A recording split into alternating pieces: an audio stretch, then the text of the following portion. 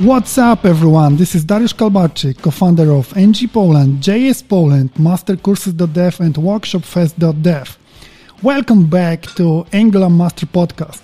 Today, together with Michael RX Hladky, trainer and consultant, Angular, Nest.js, RxJS, TypeScript, GDE, MVP, performance engineer, we discuss everything related to our favorite framework. So let's start the show. Hi, Michael. How are you? Hello. I'm pretty good. Thanks for this buzzwordy introduction. Really cool. Thanks. Okay, so can you introduce a little bit yourself to our audience? Of course. My name is Michael Hladky, and what I like to do is, I would say in recent times, digging into performance stuff. We can teaser that a little bit at the end of this session. But in general, what I do, I'm a trainer, consultant, and developer that is at the moment focusing on Angular application, TypeScript, performance, and reactive programming in general. And this is what I do my living off. I have a small company in Vienna, and I also do some online trainings and workshops as the one with NG Poland. That's perfect. Well said. So I have a few questions. Can we start? Let's start. Okay. Michael, I know global state already. What is a local state and what is different to global state? Nice question. Global Thank state. you. Yeah. Oh, good to start like that. So let's start with global state, just to recap a little bit. State and global state in general is some value. Any value is state, everything, even a background color could be state. And global state is one specific type of state that you want to maintain on your own, right? For example, the background color of a div is maintained by the browser. If you re-render the page, the browser will not forget that there is red as the background color. And trivial for us as developer, I would say, to maintain that. And there is this global state type that you want to maintain when you want to share specific data in any application. In pretty much every front-end framework, you have global state management libraries or even just approaches to manage global state. What would be a good example for a global state? So let's start first with the application itself. The application nowadays is a single page application, which means everything on the client is already there. Every single page that you would navigate to is already there. I mean, let's ignore lazy loading for a moment and say everything is loaded at once, okay? So everything is there in this single page application, and maybe different pages show the same type of information, just in a little bit of a different way. Let's think about the movie page. A movie page can show you different movies. This is an array of movies, and then you could click on one specific movie, and then you would see details of that movie and maybe other related movies that are similar to this movie. So the two screens, the first one, the big overview list, and the small list in the details page, they both contain the same data. The first list contains all the movies, and the second list has a subset of that data. It filters out a little bit of all the movies and shows only the movies that are related to this specific detail page.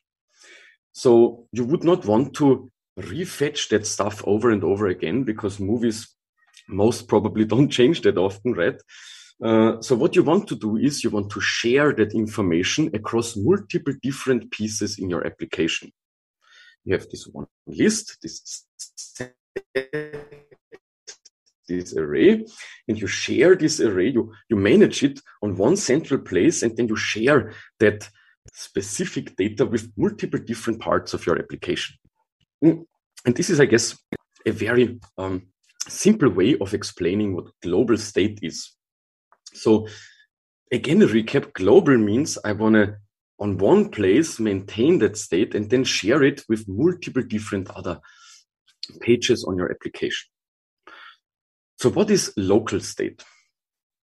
Local state and then local state management. Local state is basically any type of state that you, for example, maintain only for a specific component. For the movie card component, you maintain maybe if there is a hover or if there is a selected state on this one specific card, you could select multiple movies and give them a star or other interactions. And maybe the different states are only relevant for this specific component, not for any other component. And you also don't need to share that, right? This is then the state of this one component, and this is one explanation that we can pick to explain local state. So the difference here is, again, one, the global stuff is globally maintained, local stuff is only for one specific component. And we can look at that two areas in like 3 different sections. You can say, what's the lifetime? And normally global state has a very long lifetime, right? It survives navigations.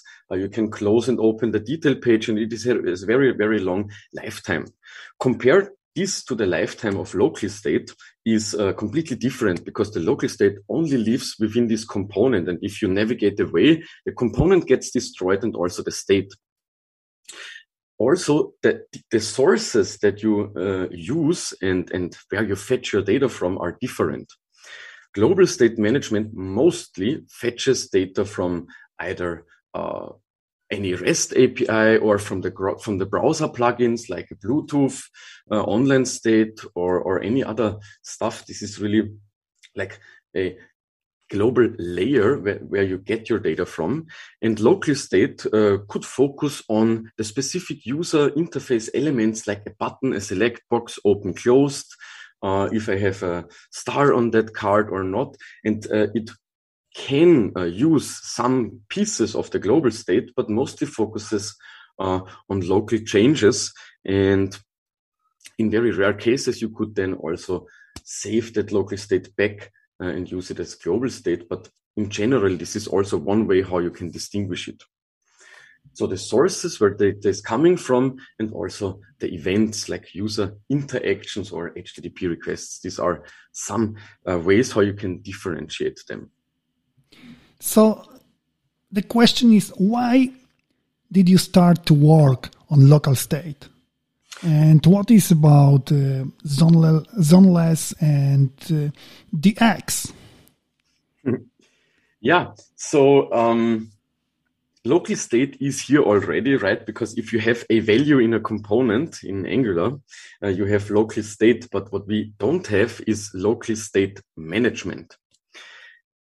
Because our change detection system in Angular is not really aware of these states. It is just more or less aware of interactions, but not of changes. Let me compare that to React or Vue. They both maintain their own local state management. React with its earliest version of setState, or now they wrap it with some use effects or use hooks. And they basically had this mechanism of introducing a change to a component all the time in. If we compare that to Angular, Angular is relying on Zone.js. So when we click a button to increment the counter, for example, we would not set the state of the count variable and then we would re-render like React does. We change the value, but it doesn't matter. The reason why Angular is like re-rendering this change is because my button click is patched.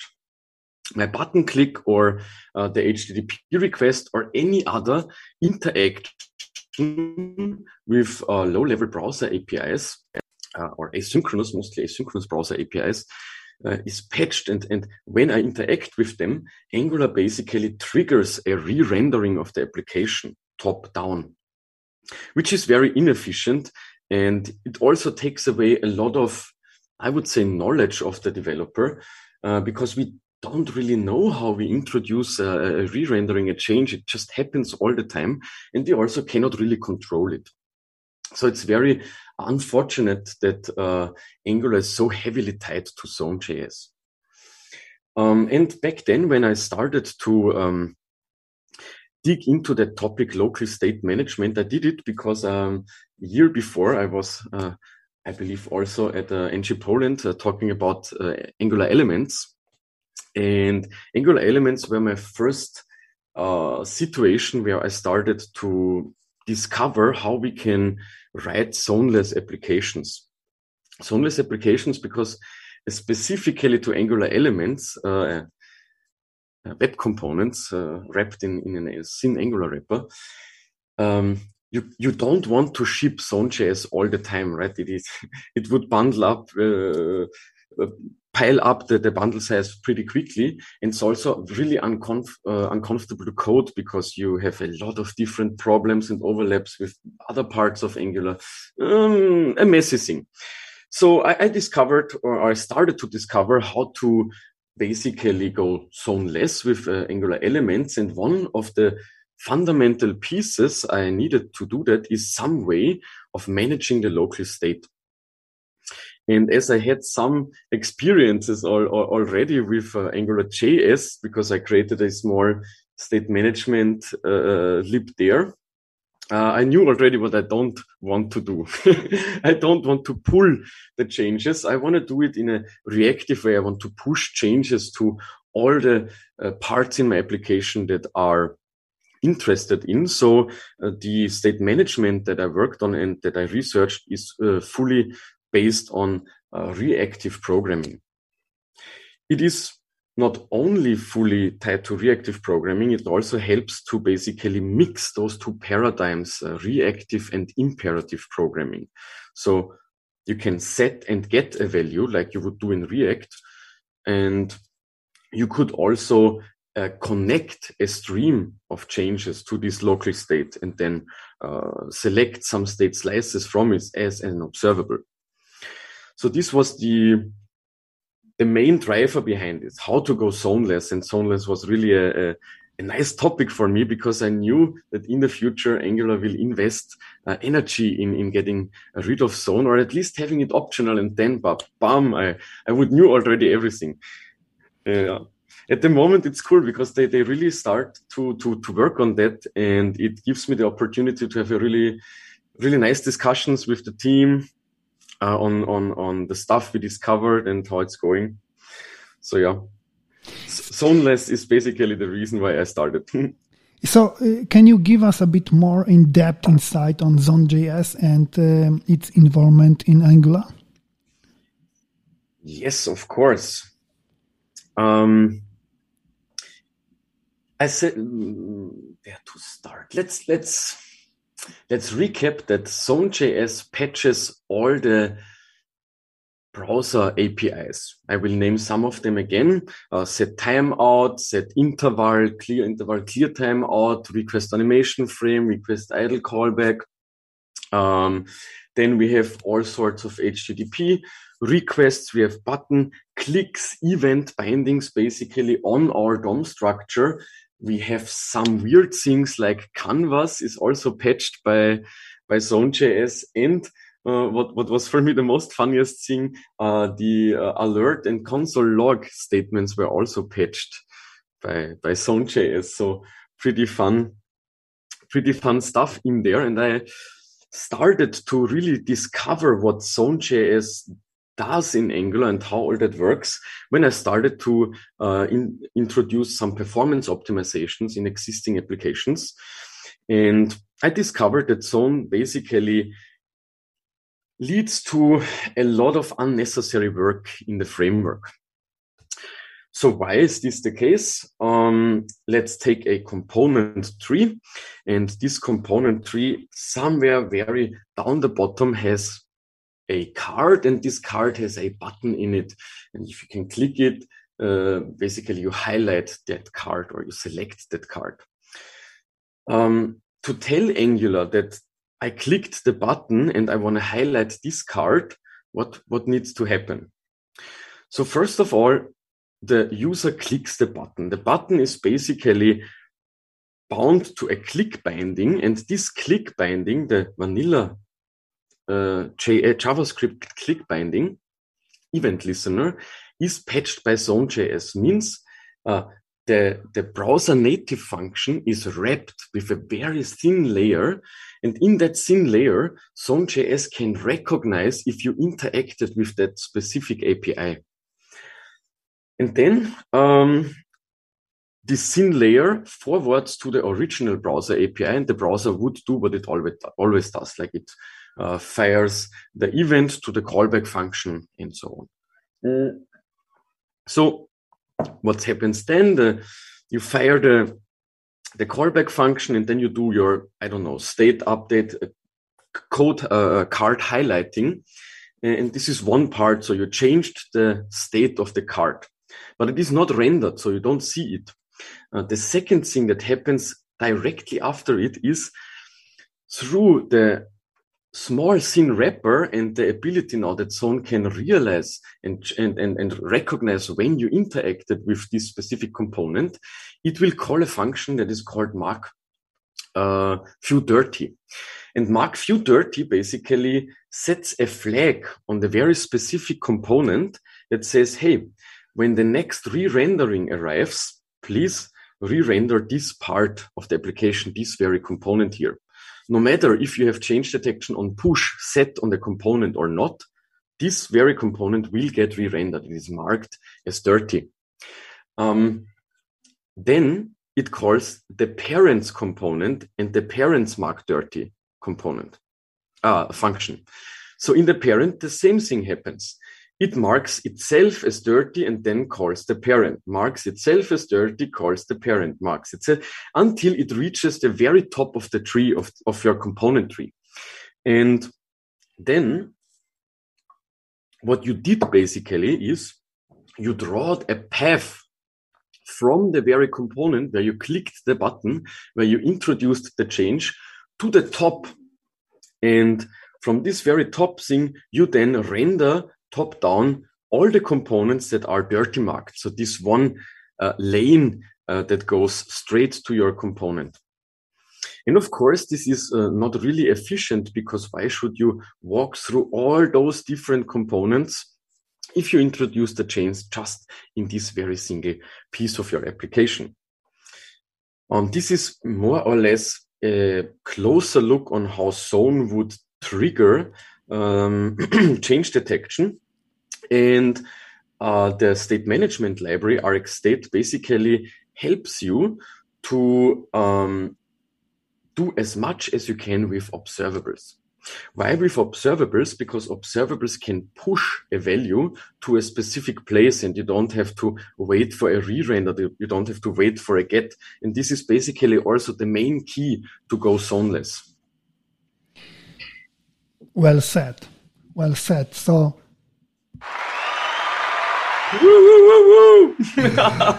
so fun. Yeah, exactly. So, next question is there a benefit to use RxState next to zoneless applications? Of course.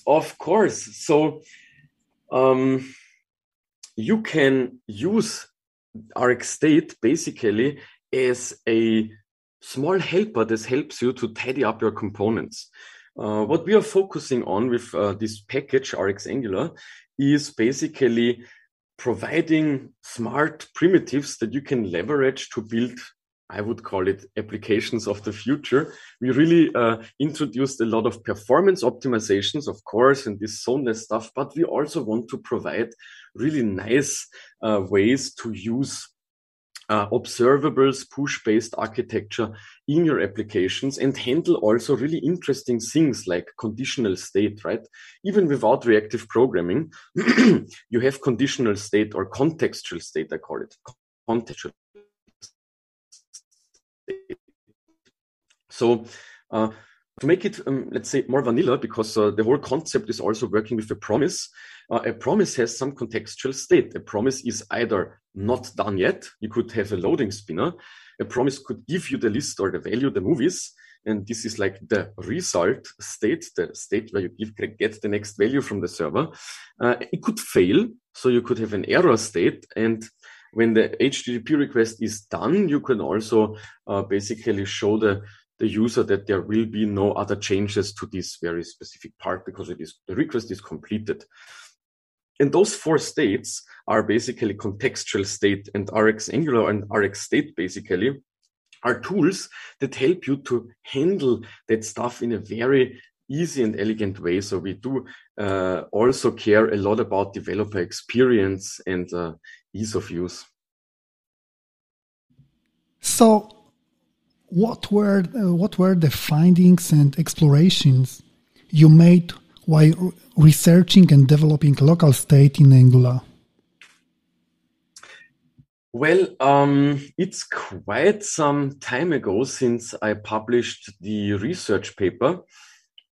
Basically, what I tried to do is not only to solve the problem of local state management, but also solve the problem of reactive local state management, because this is the most efficient way you can propagate changes to all the different subscribers, right? To all the different components that want to receive changes. And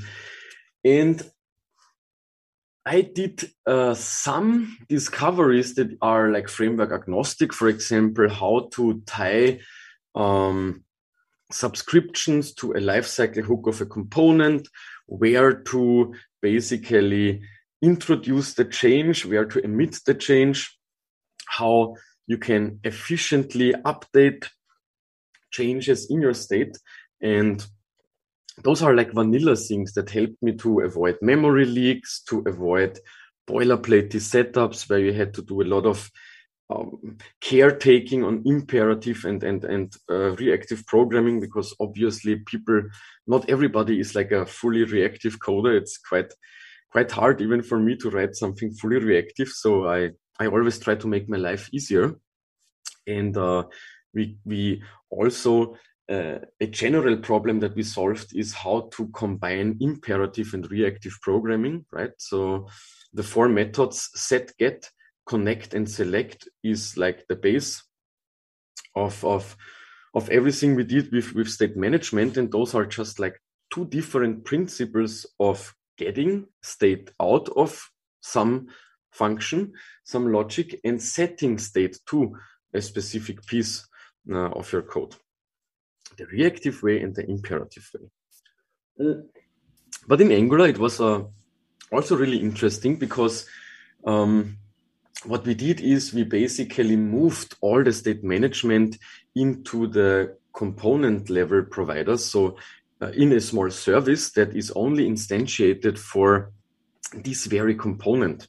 And this is a very nice way of handling it. Basically, at the moment, one of the cleanest way that I know without using any decorator, and a really nice concept. It is also used now in other libraries. For example, a follow-up was a component store from NGRX team. They're also now using that same approach of like leveraging the power of the component level providers and so on. So a really cool research paper that I shared, and that basically maintained all the different discoveries, like Angular specific and also just in general problems that we needed to solve. So the next question is, what is derived state? What is the arrived state? Exactly. More buzzwords. A state derivation is... Okay, let's go back to the movie page, right? We have the initial list of movies, then we click on one movie, we go to the movie detail page, we have like movie title, movie description, and then we have a subset, a movie list that only shows the movies that are similar or somehow linked to the movie that you look here in detail. This is the simplest thing, and then I can make a little bit more advanced use case. But derived state means that you have your, let's go to databases also. So in your database, you have normalized state, you have different relations between your tables and so on.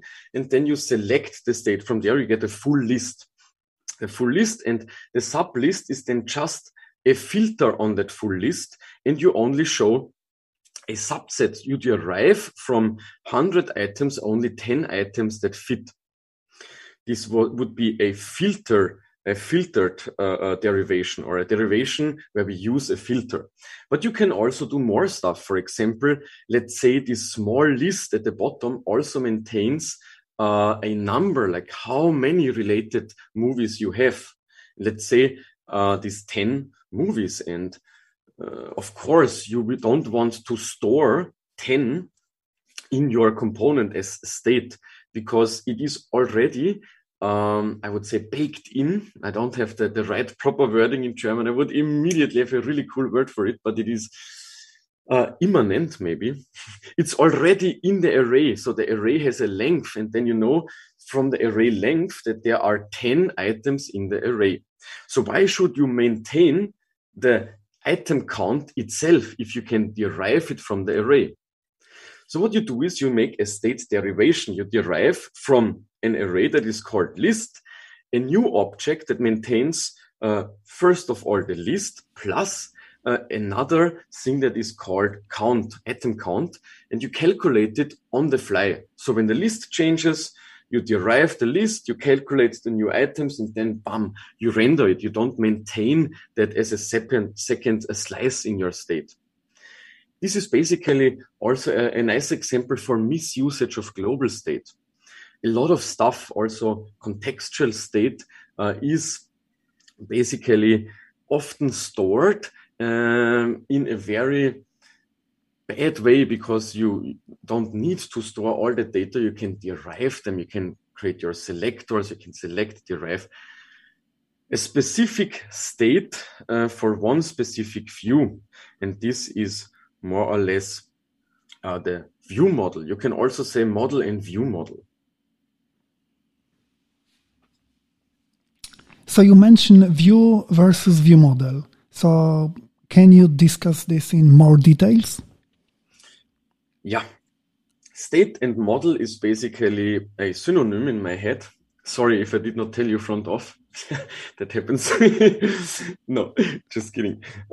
So you have the concept of model, the components model, the user model, and you maintain that, let's say, in your component, you have list.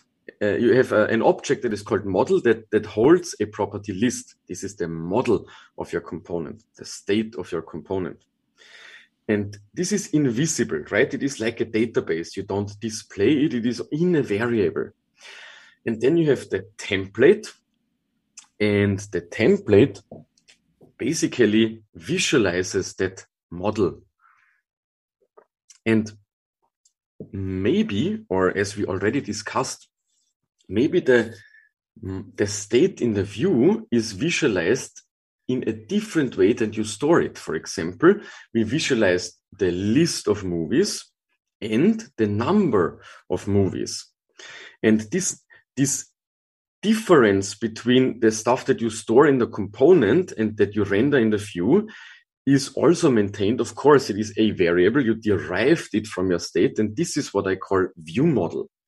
And there is also a very nice architecture pattern that is called model view model, which is present in Angular. Basically, the Angular source code is a really nice place to look up different object-oriented design patterns. One of them is model view model. And RX Angular, for example, to just make some more shameless advertisement, is providing you a very nice and slim way of leveraging all those different concepts.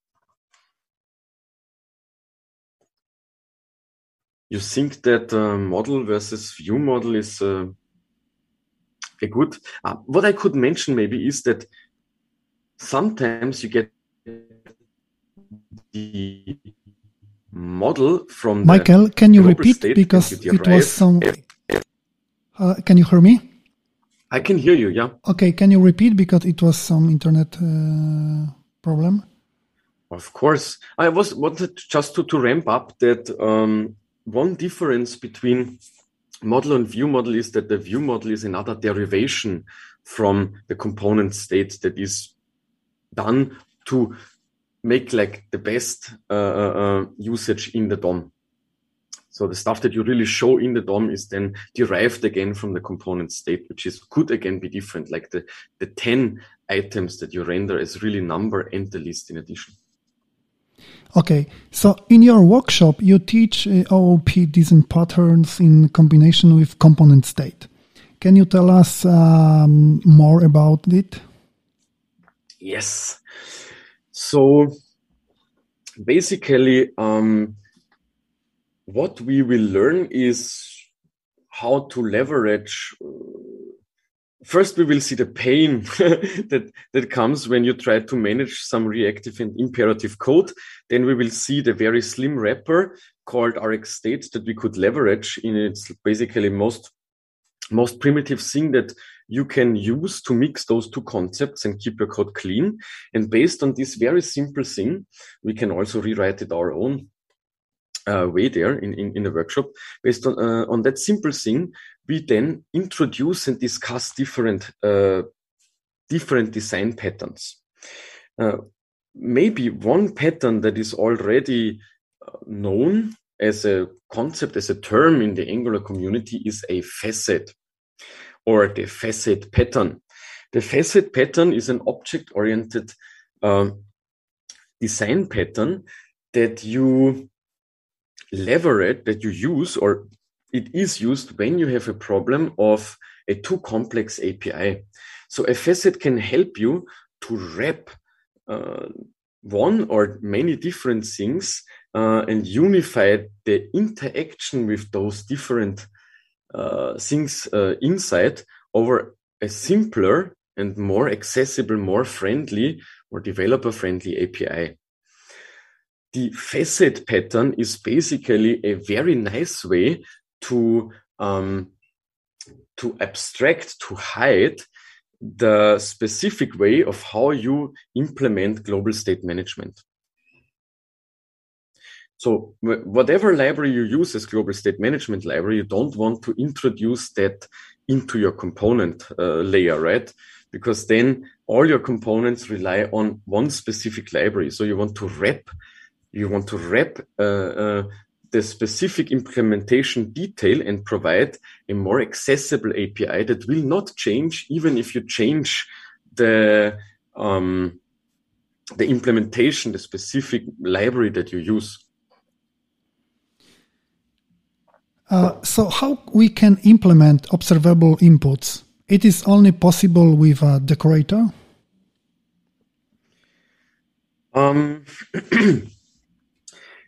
Maybe before we discuss observable inputs, because they are related to you could basically receive a value from a facet to the observable input. But let me name two other patterns to give some more overview. So we have the facet pattern, and then we have and I started with it because it is already known. And then we have other things like, for example, the adapter pattern or the presenter pattern, and they are also really, really useful.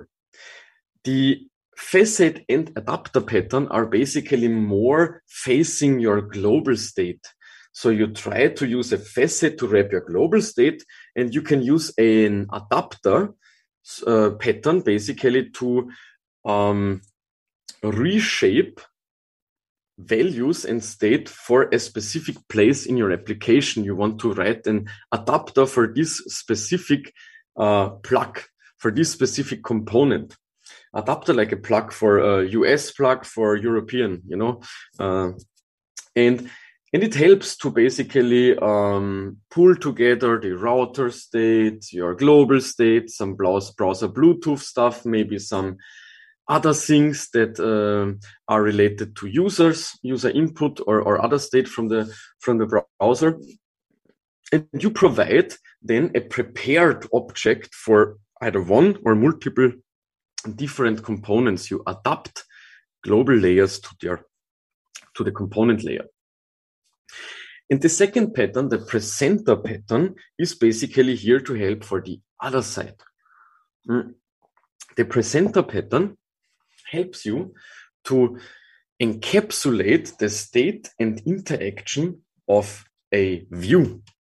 And in the presenter pattern, or also called the model view model pattern, you basically maintain state in your component or your adapter or your facet.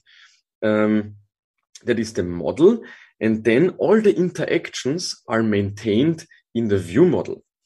And there you have a different shape that is only for the DOM.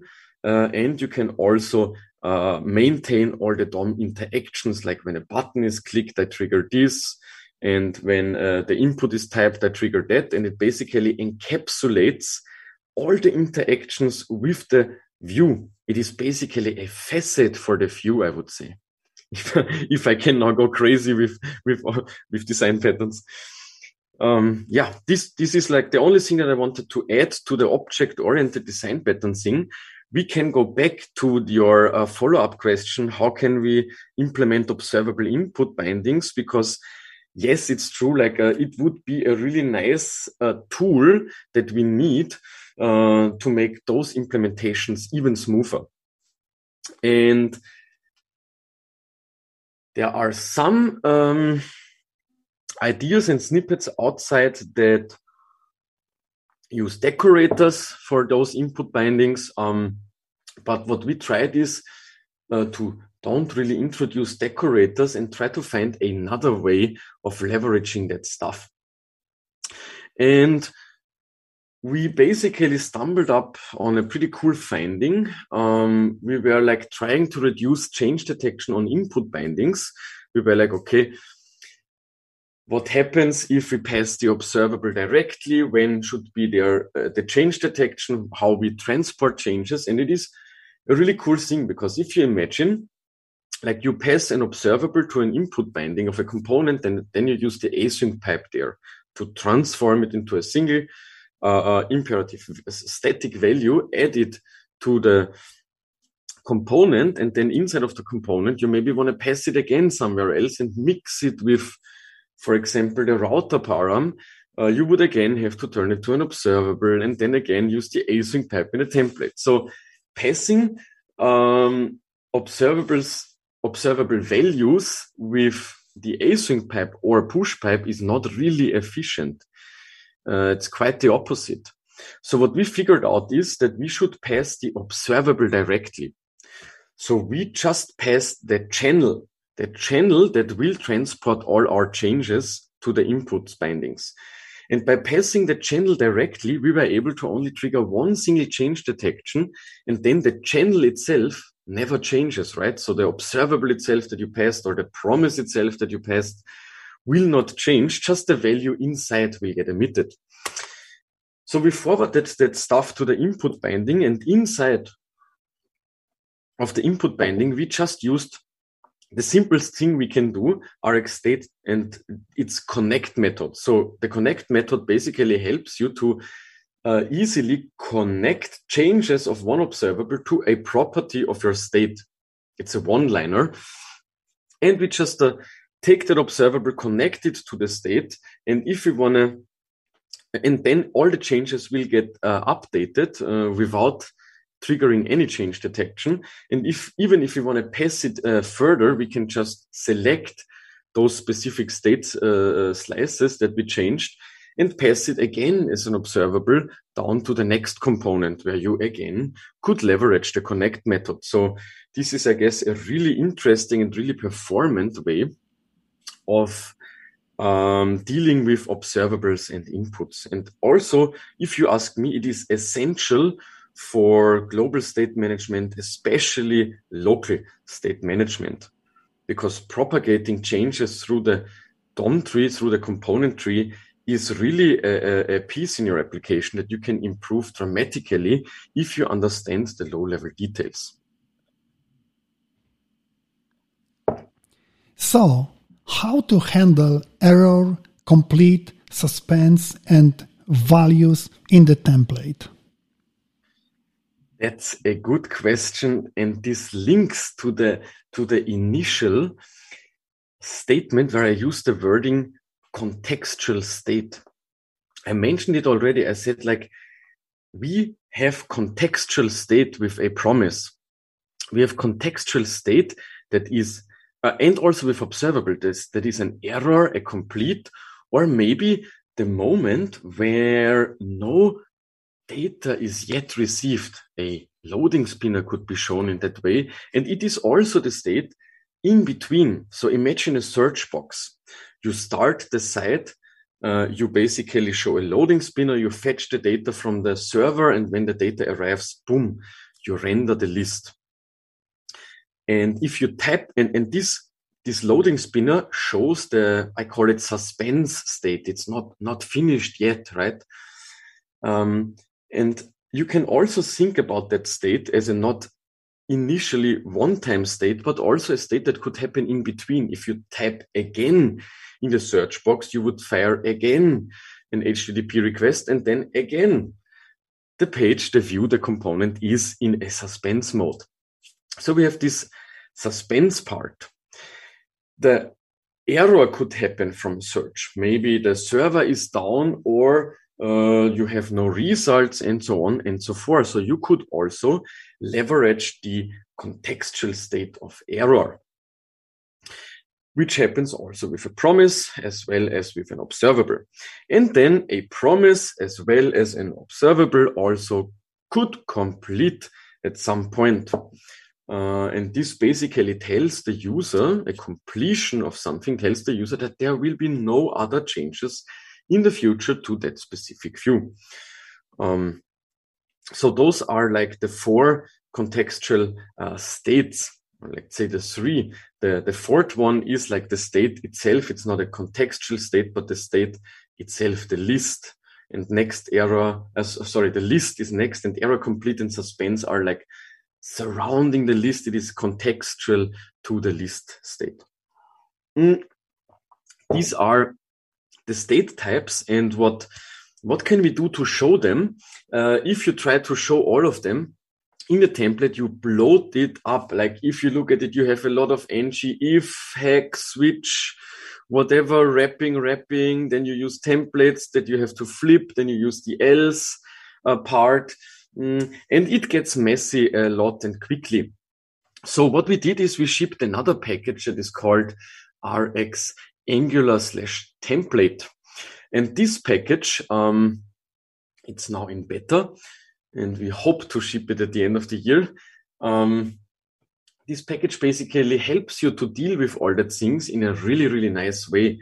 It provides you the RX let directive and the RX for directive and other things that not only give you the opportunity to put an observable directly there and don't care anymore about anything else, subscription handling, rendering, whatever. It's like fully fledged directive to optimize performance and experience. And you can also use template slots there that are dedicated to those contextual states, next, error, and complete. So it is basically a one-liner that you can use to handle all those different states in a really nice way.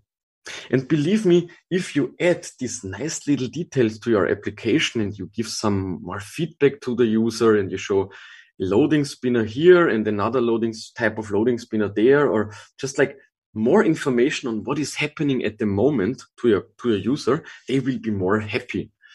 And yeah, another good reason why to care more about contextual state. So component lazy loading is quite hassle. You mentioned some techniques. Can you elaborate?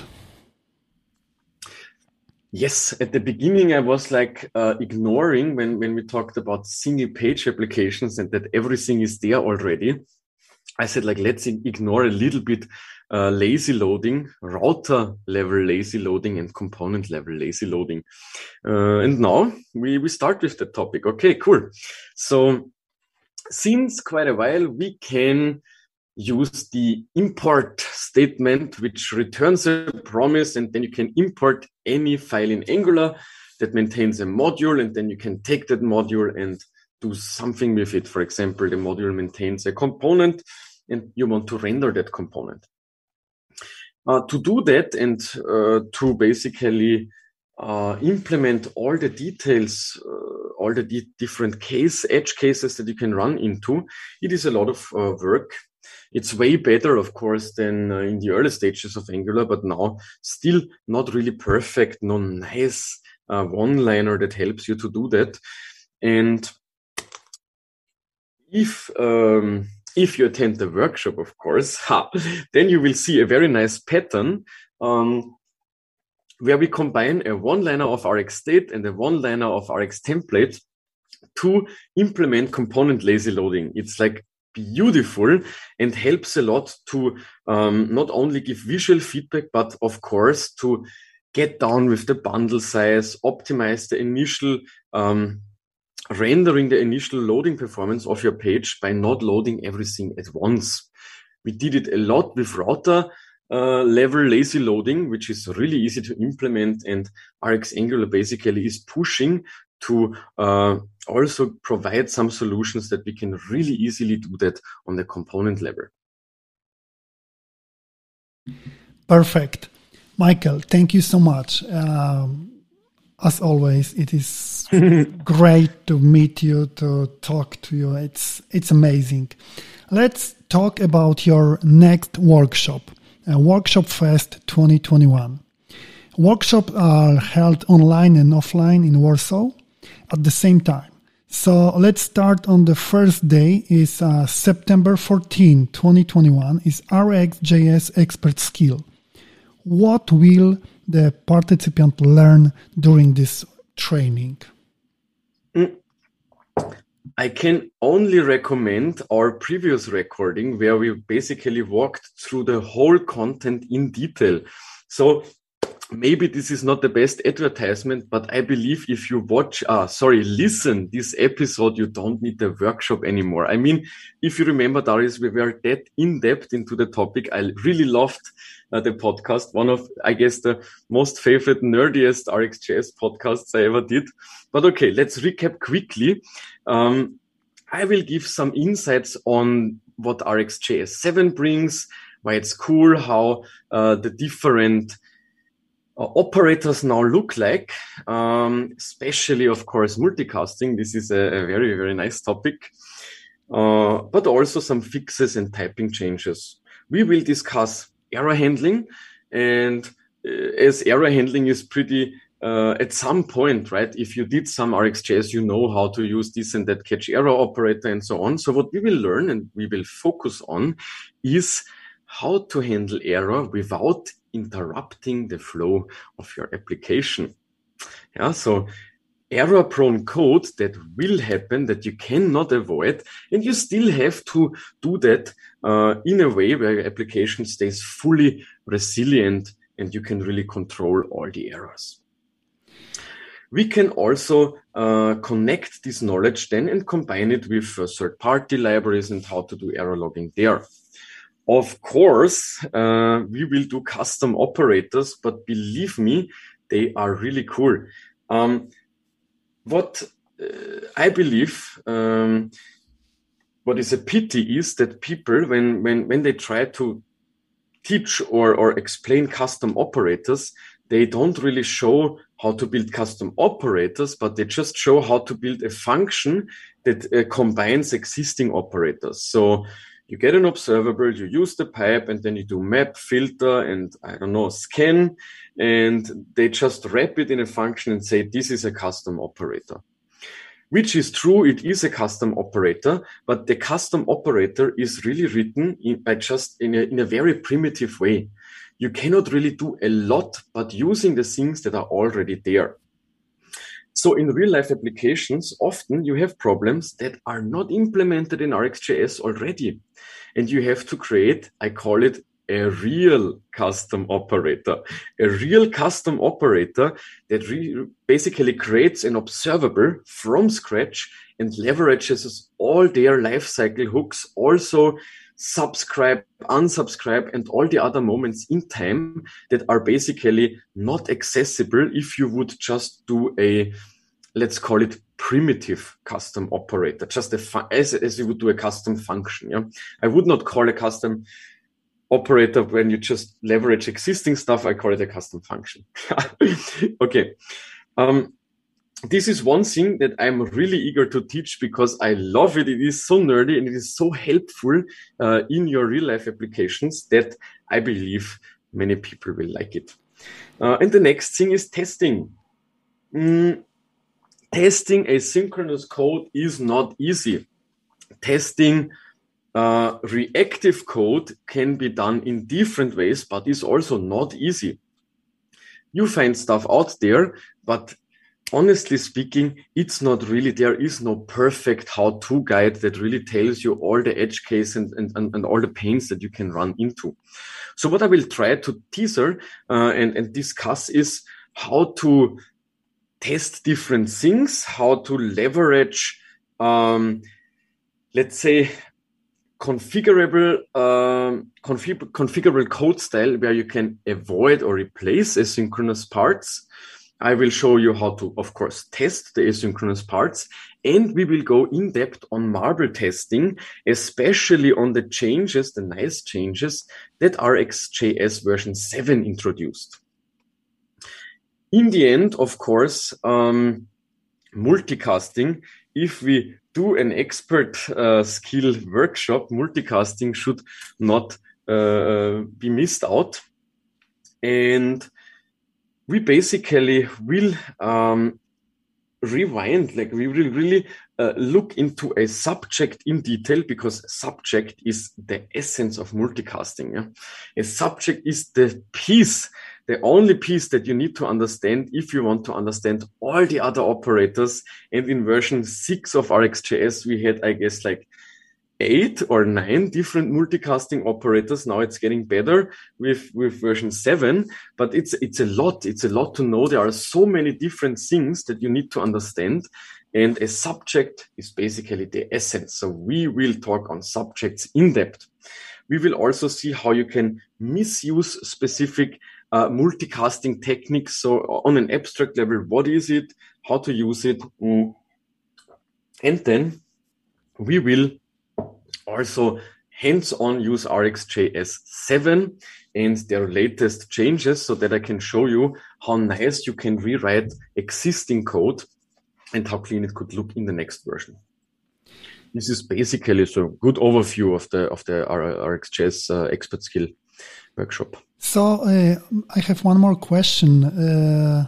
If I want to start to learn RxJS, why RxJS is so important in today's world of web programming? I would not say it is RxJS. I mean, the beautiful part on RxJS is the pattern, the observable pattern. And RxJS is just a really nice and slim wrapper that leverages this pattern. And this pattern is not the operator, but the type. So this is the most essential part and super important for the nowadays and future web, because they help us to write applications in a more push-based way. And if we look at what is here, the browser APIs, the user interactions, the live updates, if you edit a document or if you see that somebody else is at the moment editing a document, all those things and all those user interactions are push-based. Yeah? They are pushed to you and you cannot really know when they will happen.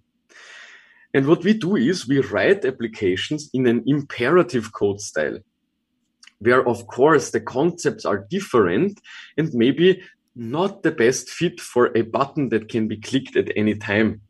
So yeah, we know the problems already, like our big applications get cluttery, and especially when you have a lot of those user interactions or a lot of push-based updates from the server or your infrastructure, you can see that the code is really nice, clean, reusable, and most importantly, stable and solid if it is written in a push-based way. So this is why observables are so important, the pattern of observables, and also why our XJS is so important, because our XJS provides us this really nice implementation. And what I can imagine in the future, if our browser ecosystem decides finally to implement the observable pattern, because there are some TC39 proposals already, stage 3, I guess, but not really advanced. But if they decide to implement it, it would be amazing, because then RxJS could drop the observable implementation, but still provide the operators. And the operators, if you understand reactive programming, are also really nice, because if you understand the observable pattern, you did some basics on your own, you can think in a way that is tied to behaviors and not implementation details. So you can think in filter and maps instead of like a specific list that needs to check if a specific ID is 10 and then use it and not. So like imperative versus reactive. And I lost it. No, Darius, I lost it. Come on, what did I say? Okay, so let's... Imperative, reactive coding, blah, blah. How can I... Why it is important? And it is important because a lot of reactive part in the browser, a lot of other stuff, tralala. Let's skip to the next question. I would say we keep it in because it's funny for the audience to hear me messing up. Okay, that was great answer. That was great answer, and I'm really interested in this because, as you said, is the stable code is maintained is like a very clear to read, and so it's really good to easy to change and easy to extend, right? So if you have a product. You don't write the code once and then that's it. You constantly improve it, change it, adapt it, add some more stuff. And it really helps to do that really quickly, reliable, and testable, of course. Yeah. So let's switch to the second day. It is September 15, and it is Advanced Reactive UI Patterns. So what will the participant learn during this training? Basically, a lot of stuff that we discussed today, we discussed already model, view model, local state, global state, the object-oriented design patterns, observable input bindings. We will also see how to do observable host bindings, how we can manage async data streams, flattening operators. We discussed already lazy loading of components, also really nice thing, and reusable UX patterns to basically avoid flickering for image preloading, a lot of different things, but most of that stuff we already discussed in today's session. Perfect. And the last 2 days is September 16 to 17, performance at scale. So what will the participant learn during this training? I really, really, really look forward to this one. It is brand new. It's fully focusing on performance. I fully believe that performance is the key to have a successful business in the future, because our devices, our infrastructure, everything is getting more and more overloaded. We try to be more economic with all the stuff we do. And we also have to provide a good and quick experience to all our users. Every single millisecond, or let's say 10 milliseconds, make a difference. And people are measuring that stuff like since years, right? We have huge studies on how 25 artificial milliseconds of a delayed rendering in Amazon costed millions, and how this and that other websites get more traffic, or how Pinterest got more swipes on the desktop version than on the mobile version, just because they fixed some performance bottlenecks. And this is really amazing and really shows us how closely connected the success of a business and performance is. It is also basically the main focus topic in the last 3 years, especially in the last 2 years where I started with RX Angular and all the other vanilla performance audits that I did for other companies. So what we will learn there is really hands-on expert knowledge on performance engineering.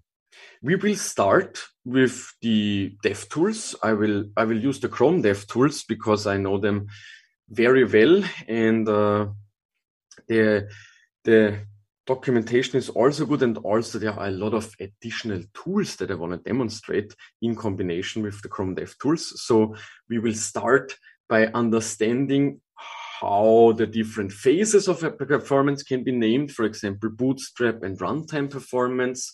We will see which tools the Chrome DevTools provide to basically help us to analyze different parts, different areas of these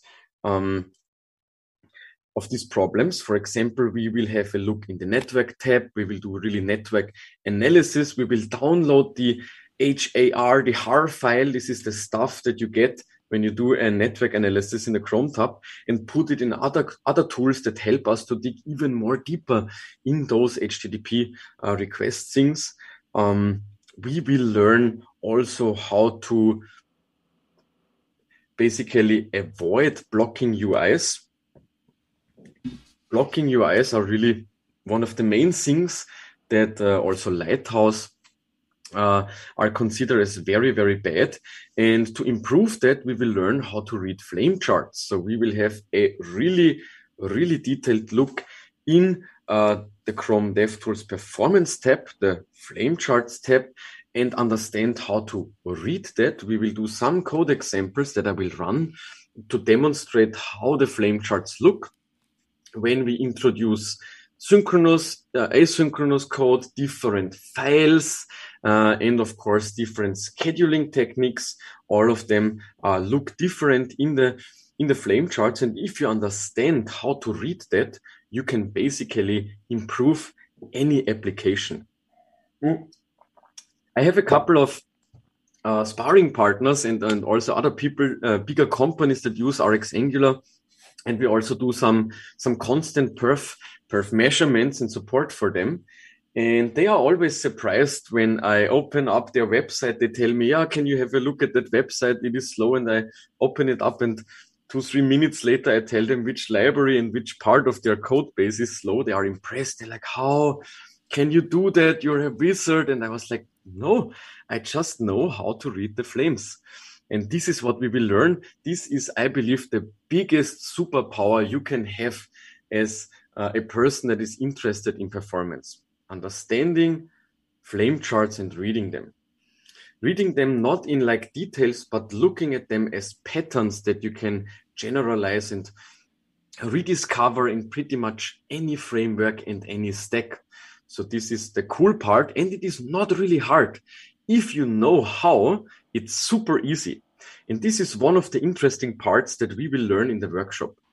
We will basically learn how to do a small performance audit and leveraging different tools. Michael, thank you so much for today's podcast.